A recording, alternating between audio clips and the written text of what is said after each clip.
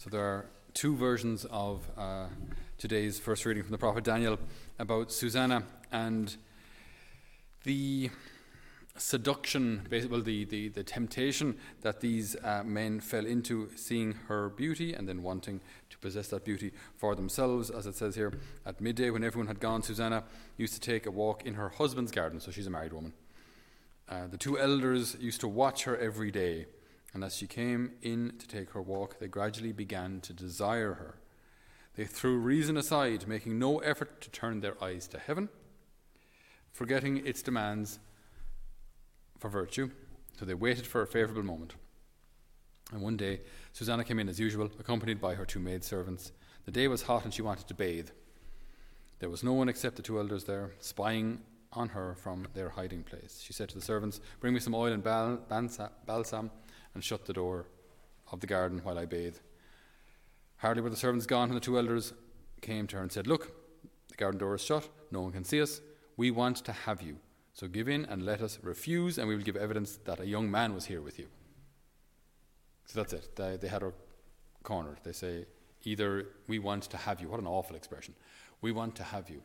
Either give yourself to us, or we will say that there was a man in here in this garden with you, and therefore you've committed adultery. So that's why this reading is paired with the woman caught in adultery. And she chooses not to, and they bring this accusation against her, which would have resulted in her being stoned to death.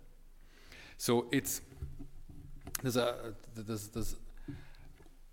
two issues which I hope we can get through to tonight. One, the issue of beauty and seduction, and then the other, that of God's mercy. So we've said this before a couple of times here, but I think it's so important for us to correctly understand beauty and what beauty is about. Beauty is a quality of God. So beauty is something good. It is a good thing. It is something desired by God. It's something that God creates in creation, in people, in a sunset, in a newborn child, even in a virtue-filled old person. You know what I mean? A person who's like these grannies that are just wonderful people to be around. You know, there's beauty in them. There's beauty in them.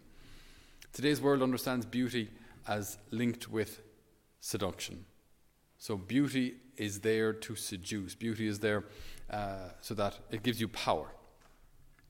And even some of our students here, some of our girls here, like they've told me of their experiences. Some of them are, been graced with the gift of good looks. But there was one who told me, she said, when I go, and she wasn't boasting, she said, when I go to a pub, before I get to the table, there'll be 3 or 4 drinks there bought for me by lads in the pub, She said when she goes out, she can go out with €10.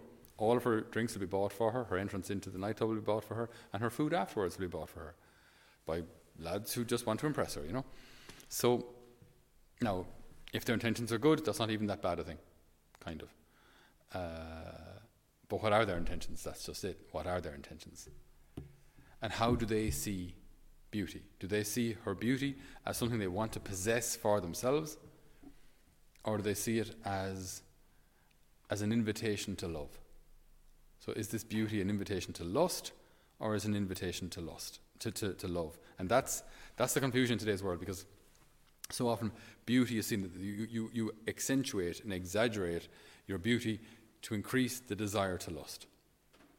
And that's just, again, typically demonic, to take something good and beautiful and turn it the wrong way around, turn it upside down, pervert it in some way. So then it's no longer about beauty being an invitation to love. When a man sees a woman that he finds attractive, and he wants to show her that he finds her attractive, that he likes her, he asks her to dance, he asks her out. He obviously has to see her before he talks to her. You can't kind of walk over to a girl with your eyes closed, have a conversation with your eyes closed, and then see what she looks like afterwards. You see her first. That's just nature. Nothing wrong with it. Nothing wrong with it. So, you see the person first, you ask them to dance, then you get to know them a little better, ask them for a second date, whatever it may be, so on and so forth. But it starts with that initial, you see them. So, you like them, you find them attractive. Not sinful. Not sinful. The sin becomes when, like it says in the reading, I want that person for me, but like in terms of a possession, or maybe even worse, I want that person for today, for tonight. That's just horrendous. I want to use them and end of story. this is what we saw in today's reading. Just that sinister use of a person. St. John Paul II famously said, what's the opposite? The opposite to love isn't hatred. The opposite to love is use, that you use another person. We were talking today about a very exclusive hotel in our region around here, which some people visited, and 5-star hotel and so on.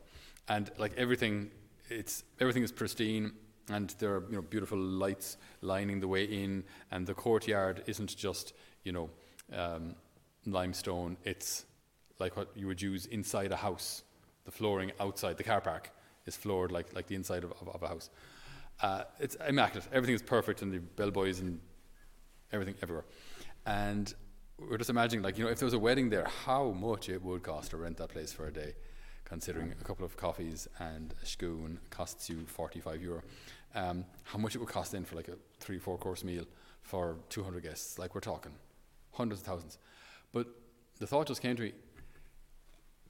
I've been at one or two of those weddings, not in that particular place, but those caliber, those level of weddings. And something which always strikes me is that a couple like that, a couple who comes from, obviously they'd have to come from a wealthy background, that marriage will only survive if they can love the other person more than they love themselves. If they can love the other person more than they love their money. If they can love that other person more than they love their career. Otherwise, regardless of how much was spent on the day, that will not keep the marriage together. It won't.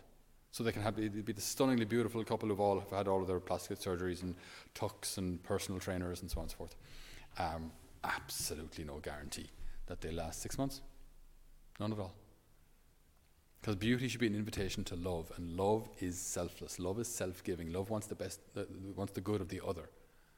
Love empties itself for the good of the other. Love does not want to possess another person.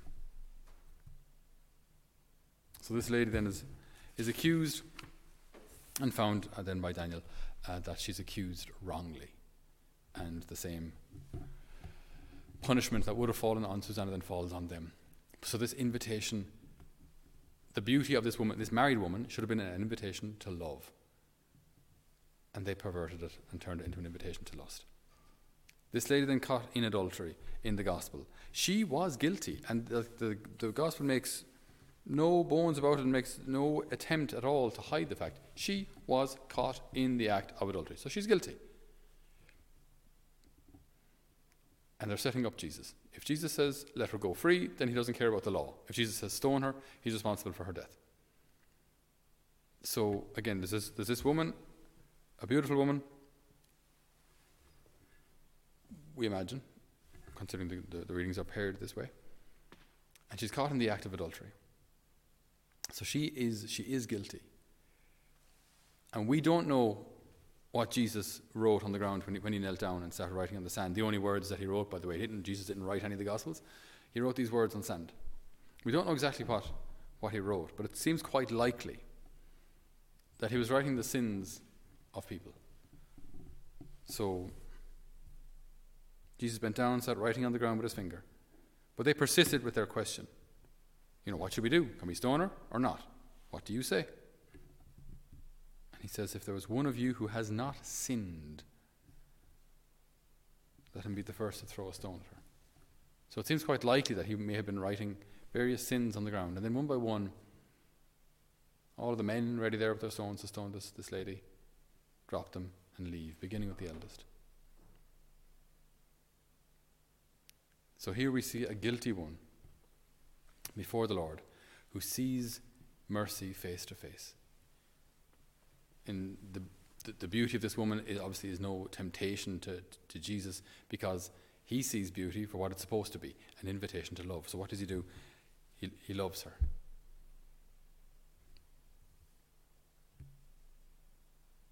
Where are they? Has no one condemned you? No one, sir. Neither do I condemn you. Go and sin no more. Every beautiful person, every beautiful creation invites us to love.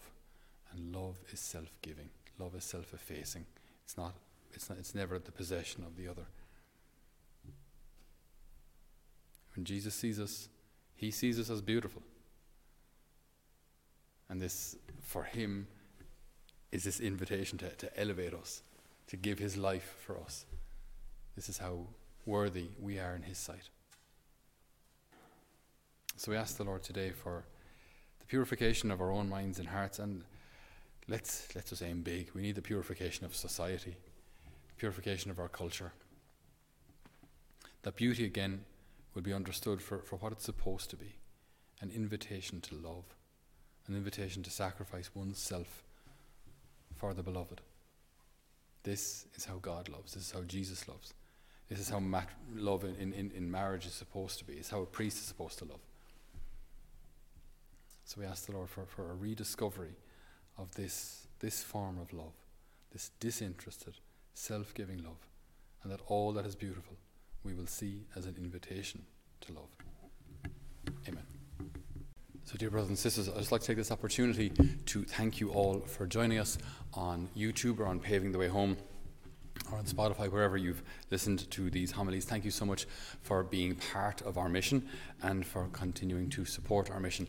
It was a great gift that during lockdown we could branch out or broaden our outreach so much through technology. So that's been a wonderful privilege and honour. I'd ask two things, if I may. One, that we'd really appreciate your prayers for our mission. So we have our young people here with us this year, and then there's a youth ministry, family ministry, and hopefully in the near future men's ministry, which we hope to engage in. So we'd ask for your prayers for all of those outreaches. And if you feel that the Lord is calling you to support us also financially, we would greatly, greatly appreciate it. Running a place like this is not cheap, and we do need benefactors' help to keep the show on the road and to keep our doors open and to keep this place of formation alive for the young people that come to us. We have opened our applications for next year as well. So if you know anybody who might like to apply, they can do so through our website, holyfamilymission.ie. And also, if you'd like to make any donations, you can do so through our website, holyfamilymission.ie, or send us an email if you'd like to arrange some other form of donation. But we would be greatly, greatly appreciative of any support that you can give us through your prayer and through your financial support. All right. So God bless, and we're praying for you here in Holy Family.